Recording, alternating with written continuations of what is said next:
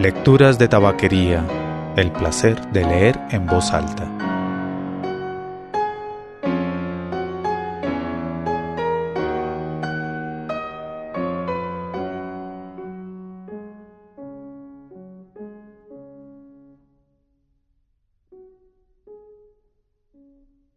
En el cometa. Arthur C. Clarke.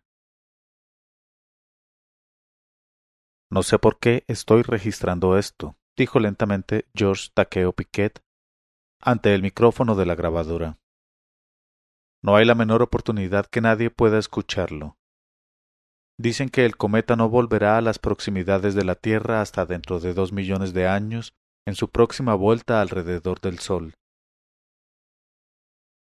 Quisiera saber si para entonces existirá el género humano y si el cometa se situará en tan buena posición para nuestros descendientes como lo hizo para nosotros. Tal vez ellos puedan enviar una expedición, lo mismo que hicimos nosotros para ver lo que pueden hallar, y tal vez nos encuentren. Porque la nave todavía estará en perfectas condiciones, incluso después de tantos años. Habrá combustible en los depósitos y quizá también aire en los tanques, porque lo primero que se nos agotará es la comida. Pero no creo que esperemos a morirnos de hambre. Lo más rápido será abrir las esclusas y terminar así de una vez. Cuando era un chiquillo leí un libro sobre una expedición polar llamado Un invierno entre los hielos. Bien, eso es con lo que ahora nos enfrentamos. El hielo nos rodea por todas partes, flotando en enormes icebergs porosos. El Challenger se halla en medio de un enjambre de ellos, orbitando el uno alrededor del otro, tan lentamente que es preciso esperar varios minutos antes de tener la certeza que están en movimiento. Pero ninguna expedición a los polos de la Tierra tuvo que enfrentarse jamás a nuestro invierno. Durante la mayor parte de esos 2 millones de años la temperatura será de 145 grados bajo cero. Estaremos tan lejos del Sol que apenas si nos dará más calor que el de las lejanas estrellas. ¿Quién ha intentado calentarse las manos con la estrella Sirio en una fría noche de invierno? Esa absurda imagen llegada de pronto a su mente le hizo interrumpir su dictado. No pudo seguir hablando a causa de los recuerdos de las noches de luna sobre los campos nevados, del calor del hogar y de las fiestas de Navidad en aquella lejana tierra que, ahora, se encontraba a 80 millones de kilómetros de distancia. De repente se descubrió llorando como un niño desamparado, con su autocontrol disuelto por el recuerdo de todo lo familiar y las lejanas bellezas de la tierra que consideraba perdida para siempre. Todo había empezado también con aquella explosión de entusiasmo, de excitación y de aventura. Pudo recordar, hacía solo 6 meses, la primera vez que salió a echar un vistazo al cometa, después que el joven astrónomo Jimmy Randall lo hubiera descubierto con su telescopio casero y hubiera enviado su famoso telegrama al observatorio de Monte Stromlo. En aquellos días sólo podía observarse una nubecilla lechosa que se movía lentamente a través de la constelación de Erídano justo debajo del ecuador. Aún estaba mucho más allá del planeta Marte, dirigiéndose hacia el Sol, en su alargada órbita inmensa y elíptica. La última vez que había brillado en los cielos de la Tierra no había habido hombres que lo viesen, y tal vez no habría tampoco ninguno cuando volviera otra vez. La raza humana estaba viendo el cometa Randall por primera vez, y seguramente por última vez en toda su historia. A medida que se aproximaba al Sol, crecía de tamaño, encendiéndose en chorros de luminosidad, el más pequeño de los cuales era mayor que un centenar de tierras juntas. Como un gran penacho que fuese soplado hacia atrás por una brisa cósmica, la cola del cometa ya tenía 50 millones de kilómetros cuando pasó rozando la órbita de Marte. Fue entonces cuando los astrónomos se dieron cuenta de que seguramente debía ser el espectáculo más fabuloso que podía verse en los cielos. Su tamaño y su majestuosidad dejaban reducido al cometa Halley, aparecido en 1986, a casi nada en comparación. Y fue entonces también cuando los administradores de la década internacional de astrofísica decidieron enviar al Challenger como astronave de investigación en su búsqueda. Si estaba dispuesta a tiempo, pues era una oportunidad que quizá no se repitiese en 1 millón de años. Durante semanas, en las horas próximas al amanecer, el cometa extendía por el cielo con un brillo mucho más intenso que la Vía Láctea. Conforme se aproximaba al Sol y captaba el fuego que no conocía desde la época en que los mamuts recorrían la Tierra, se hacía más y más activo. Chorros de gas luminoso surgían de su núcleo, formando fabulosos abanicos que se movían como inmensos reflectores que quisieran perforar la oscuridad entre las estrellas. La cola de 150 millones de kilómetros de longitud se dividía en intrincadas bandas que cambiaban completamente de forma en el transcurso de una sola noche. La cola aparecía siempre en sentido contrario al Sol, como si éste resoplase una tremenda y constante bocanada de gigante que partiera del corazón solar. Cuando le hablaron de ir en el Challenger, George Piquet apenas si pudo dar crédito a su suerte. Nada parecido a aquello le había sucedido a un periodista desde William Lawrence y la bomba atómica. El hecho que estuviese en posesión de un título de ciencias, que no estuviese casado, que gozara de buena salud, que no pesara más de 80 kilos y que estuviese operado de apendicitis, era algo que sin duda le había ayudado mucho. Pero tenía que haber otros muchos igualmente calificados. Bueno, la envidia de todos ellos pronto se tornaría en alivio. Debido a la mínima carga útil, el Challenger no podía acomodar a un simple reportero, de modo que Piquet tuvo que desdoblarse empleando su tiempo libre como oficial ejecutivo. Aquello significaba en la práctica que tenía que llevar al día el diario de navegación, actuar como secretario del capitán, llevar el control del almacén y cuadrar las cuentas. A veces pensó que podía considerarse afortunado por el hecho que sólo bastan 3 horas de sueño de las 24 de un día de la Tierra cuando se está en el mundo sin peso del espacio. Mantener por separado sus dos obligaciones había requerido mucho tacto. Cuando no estaba escribiendo en su reducido espacio dedicado a oficina o comprobando los miles de artículos guardados en los almacenes, tenía que andar al acecho y merodear con su magnetófono en busca de noticias. Había tenido el buen cuidado, aprovechando uno u otro momento, de hacer una entrevista a cada uno de los 20 científicos e ingenieros que tripulaban el Challenger. No todos los informes se habían radiado a la Tierra. Algunos eran demasiado técnicos, otros demasiado incoherentes y otros, en fin, demasiado lo contrario. Pero había cumplido bien su cometido sin favoritismos y por lo que podía apreciar, no había chocado con nadie, aunque eso no importara ahora. Se preguntó cómo habría tomado la cuestión el doctor Martins. El astrónomo había sido uno de sus más difíciles interlocutores y con todo, el que más información le había suministrado. Siguiendo un repentino impulso, Piquet había localizado la primera de las cintas registradas del doctor Martins y la había insertado en su grabadora. Sabía que estaba escapando del presente para refugiarse en el pasado, pero el solo efecto de tal autoconocimiento le hizo esperar que el experimento tuviera éxito. Todavía conservaba el vívido recuerdo de aquella primera entrevista, ya que el micrófono ingrávido, balanceándose suavemente en la corriente de aire de los ventiladores, casi le había hipnotizado hasta la incoherencia. Y con todo nadie lo hubiera imaginado. Su voz había tenido su timbre suave, normal y profesional. Estaban a 30 millones de kilómetros tras el cometa, pero alcanzándolo con rapidez, cuando atrapó al doctor Martens en el observatorio y le lanzó la primera y más importante pregunta. Doctor Martens, comenzó, ¿querría decirme de qué está compuesto el cometa Randall? Es toda una mezcla, repuso el astrónomo, y está cambiando constantemente a medida que nos alejamos del Sol. Pero la mayor parte de la cola está compuesta de amoníaco, metano, dióxido de carbono, vapor de agua y cianógeno. ¿Cianógeno? ¿No es un gas venenoso? ¿Qué ocurriría si la Tierra se viese envuelta en esa cola? Nada en absoluto. Aunque tenga un aspecto tan espectacular a nuestra vista, la cola de un cometa es un vacío casi absoluto.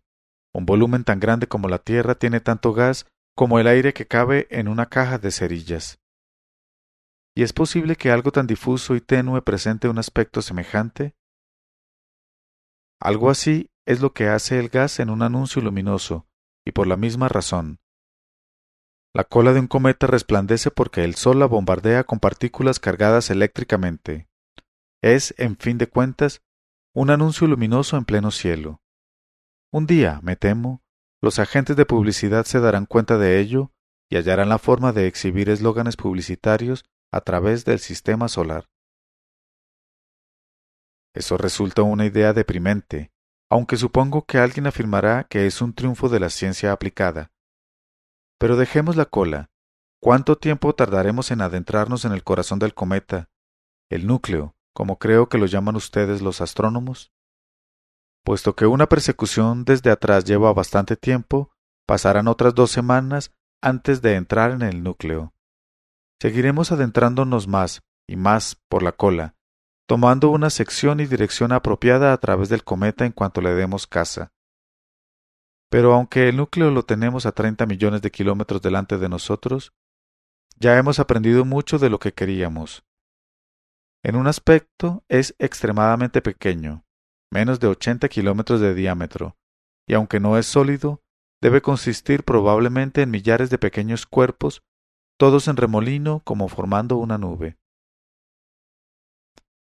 ¿Y estaremos en condiciones de adentrarnos en el núcleo? Lo sabremos cuando lleguemos a él.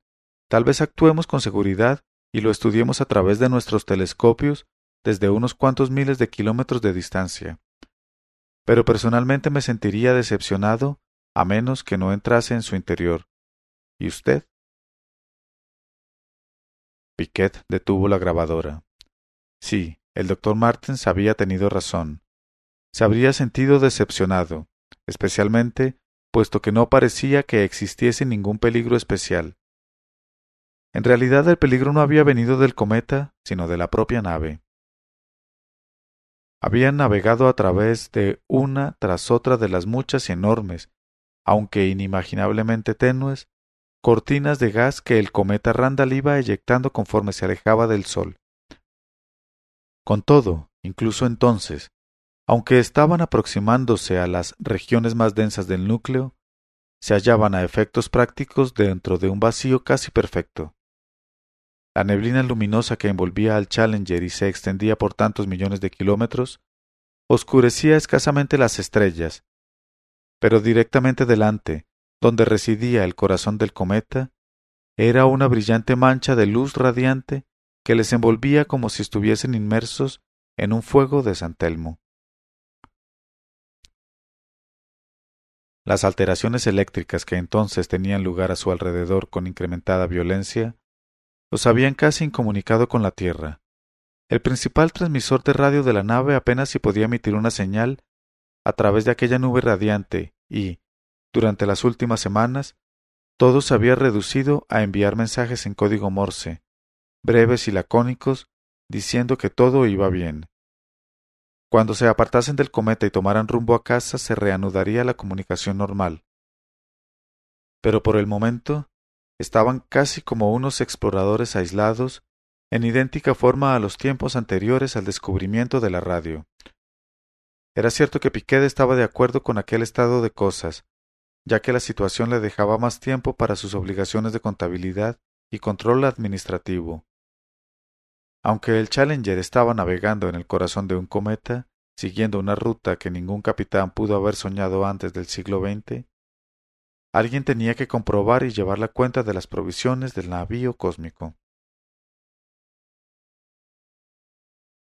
Con lentitud y precaución, mientras su radar iba examinando el espacio que le rodeaba, el Challenger se introdujo en el núcleo del cometa, y entonces se detuvo, entre el hielo. Allá por 1940, Fred Whipple de Harvard había imaginado ya la verdad, pero resultaba difícil creerlo, incluso teniendo la evidencia delante de los propios ojos. El núcleo relativamente pequeño del cometa era un enjambre de icebergs libres, que se deslizaban y giraban unos sobre otros, mientras todo el conjunto seguía la órbita del cometa. Pero a diferencia de las montañas de hielo que flotan en los mares polares, no eran de un blanco cegador ni estaban formados de agua. Eran de un gris sucio y muy porosos, como de nieve derretida, y aparecían además muy estriados y arrugados, con bolsas de metano y amoníaco helado que de tanto en tanto estallaban en erupciones de gigantescos chorros de gas al absorber el calor procedente del sol. En conjunto era una maravillosa manifestación de las fuerzas cósmicas, pero Piquet tenía poco tiempo para admirarla hasta ahora. Estaba haciendo su comprobación de rutina por los almacenes de la nave cuando se dio de bruces con el desastre. Aunque transcurrió algún tiempo antes que se diera cuenta, el stock de suministros era correcto. Tenían lo suficiente para volver a la Tierra. Lo había comprobado con sus propios ojos, y ahora solo tenía que confirmarlo con la pequeña computadora electrónica que almacenaba todos los datos de la nave.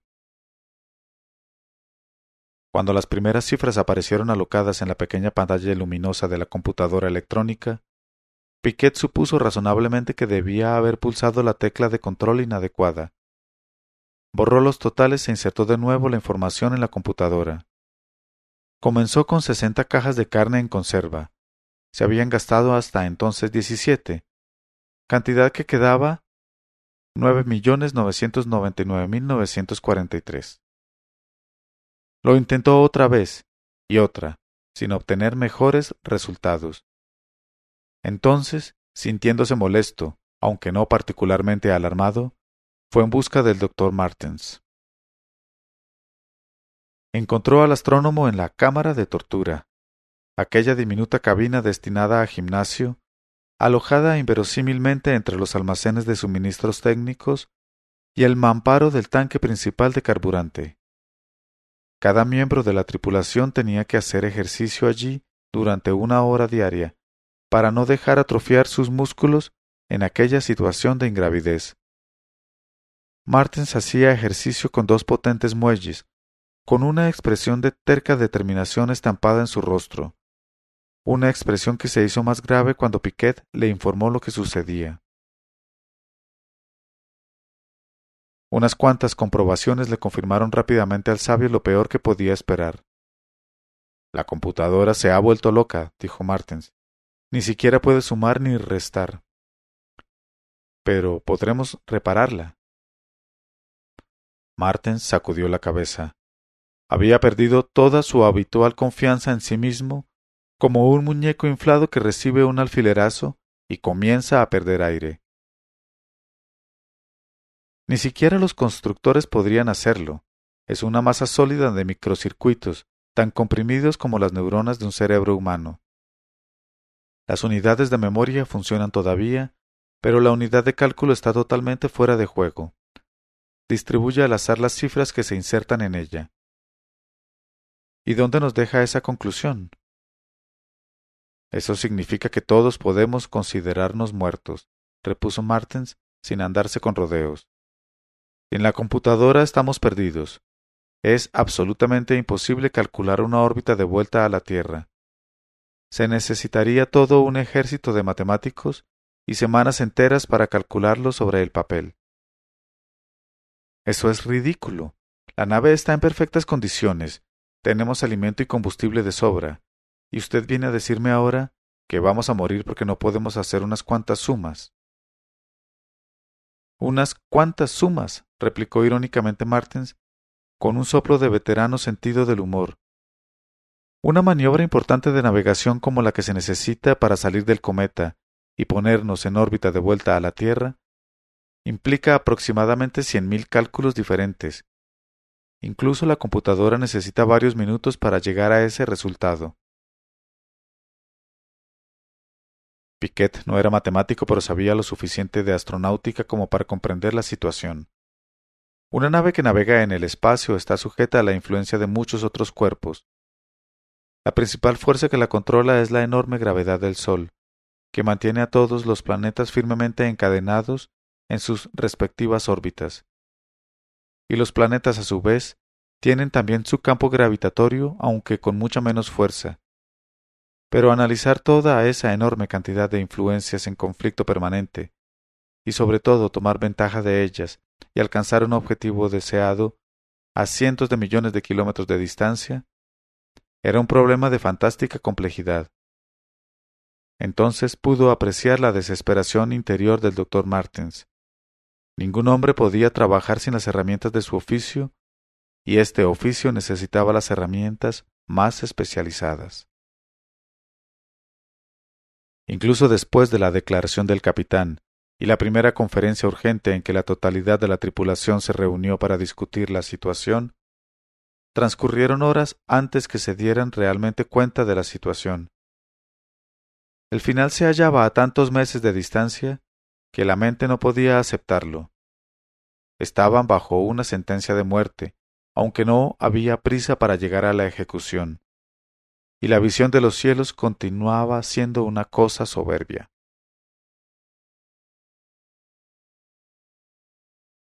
Más allá de las brillantes nubes que los envolvían y que se convertían en un monumento celeste para ellos hasta el fin de los tiempos, todos podían observar el gran faro que era Júpiter, más brillante que cualquier estrella.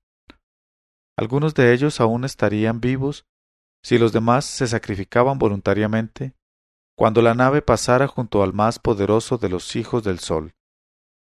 Piquet imaginó que aquellas semanas de tiempo valdrían la pena de ser vividas para ver de cerca la visión que tuvo Galileo cuando descubrió, con un rústico telescopio fabricado por sus propias manos hacía siglos, los satélites de Júpiter, que se movían y deslizaban de un lado a otro como cuentas engarzadas en un alambre invisible. Cuentas en un alambre. Ante aquella idea un recuerdo lejano e infantil, pero no olvidado aún, explotó en su subconsciente. Debía haber estado luchando por surgir a la superficie durante días hasta ver la luz en su mente. No, gritó en voz alta, es ridículo, se reirían de mí. ¿Y por qué? Le repuso la otra mitad de su mente. No tienes nada que perder.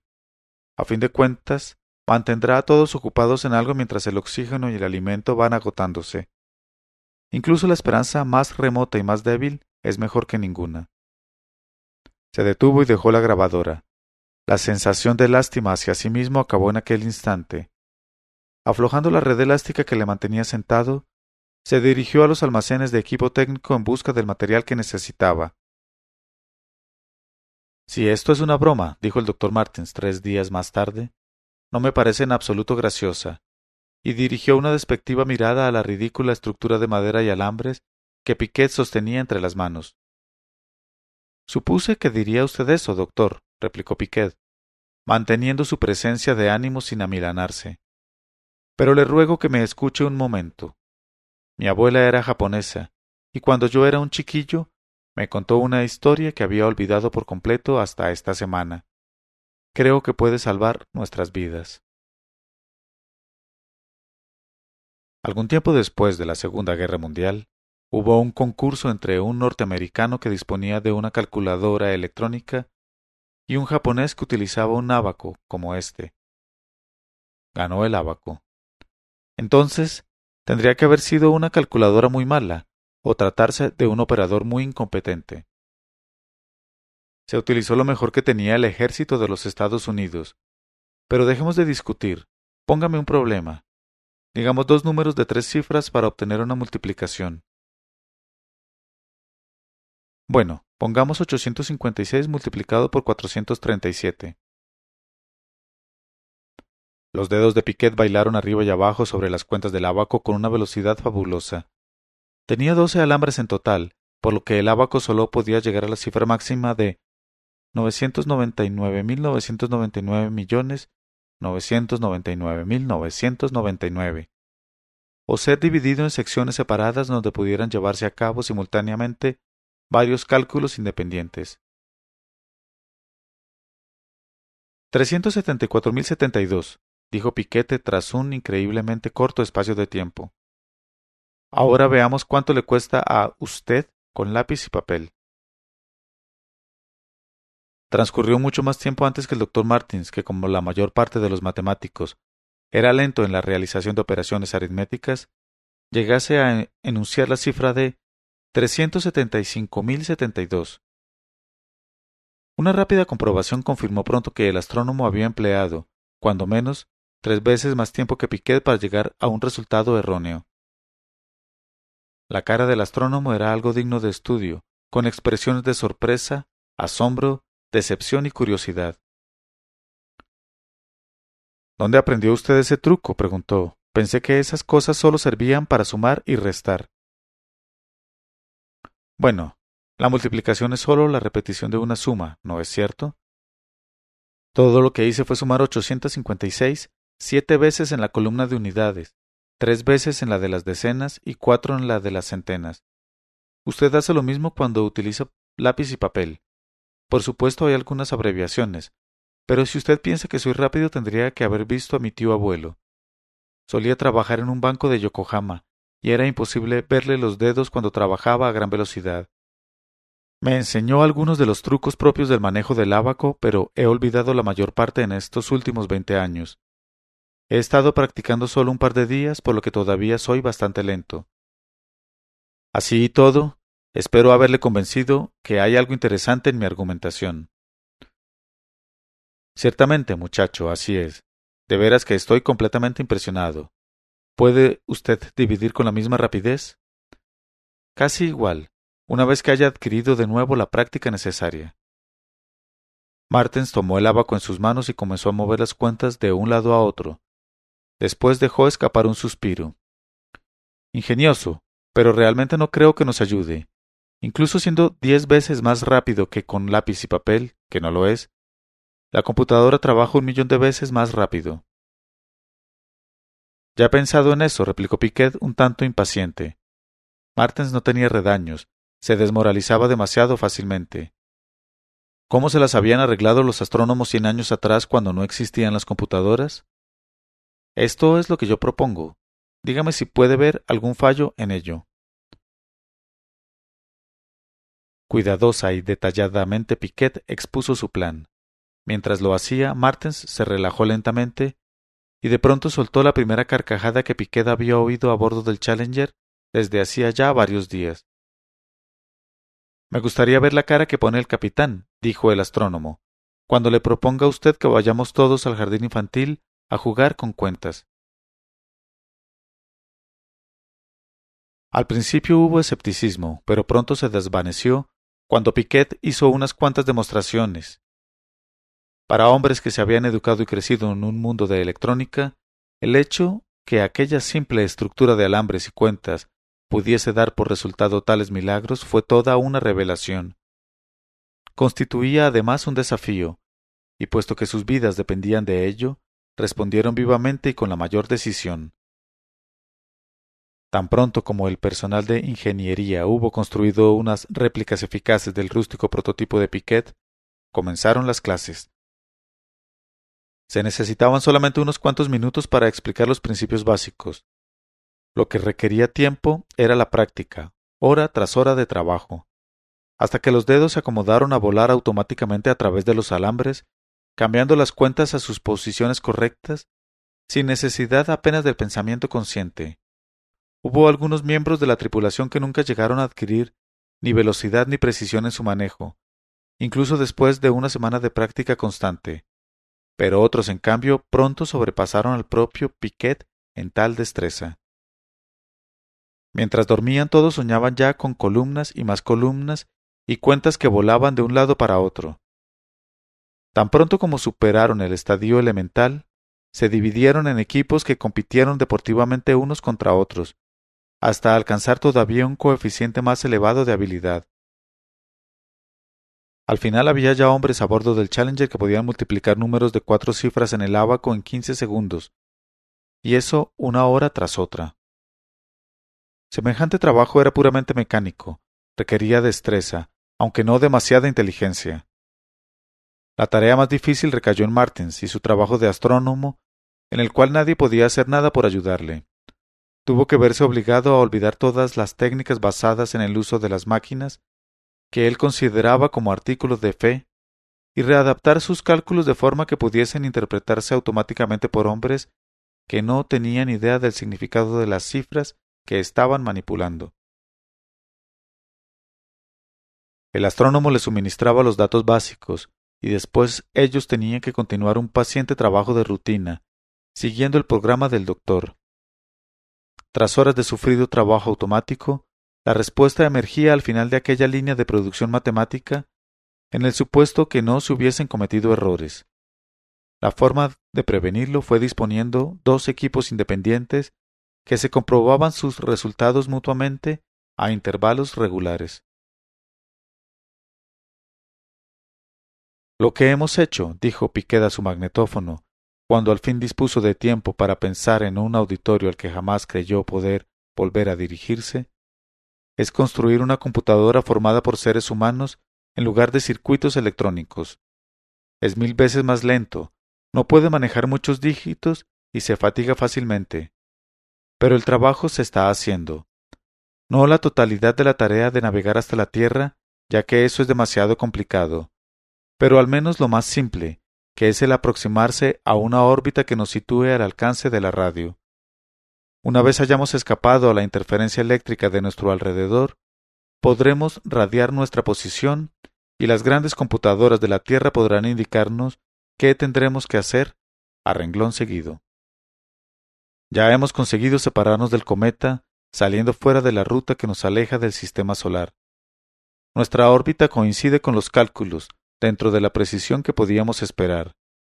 Todavía nos encontramos dentro de la cola del cometa, pero el núcleo se halla ya a más de 1.000.000 de kilómetros de distancia, y ya no volveremos a ver esos icebergs de amoníaco. Corren hacia las estrellas en la helada noche que existe entre los soles, mientras nosotros volvemos a casa. Hola, Tierra, hola, Tierra. Aquí el Challenger que llama, el Challenger llamando a la Tierra. Respondan tan pronto como reciban nuestra señal. Y por favor comprueben nuestros cálculos aritméticos antes que los dedos se nos gasten y se nos queden pelados hasta el hueso.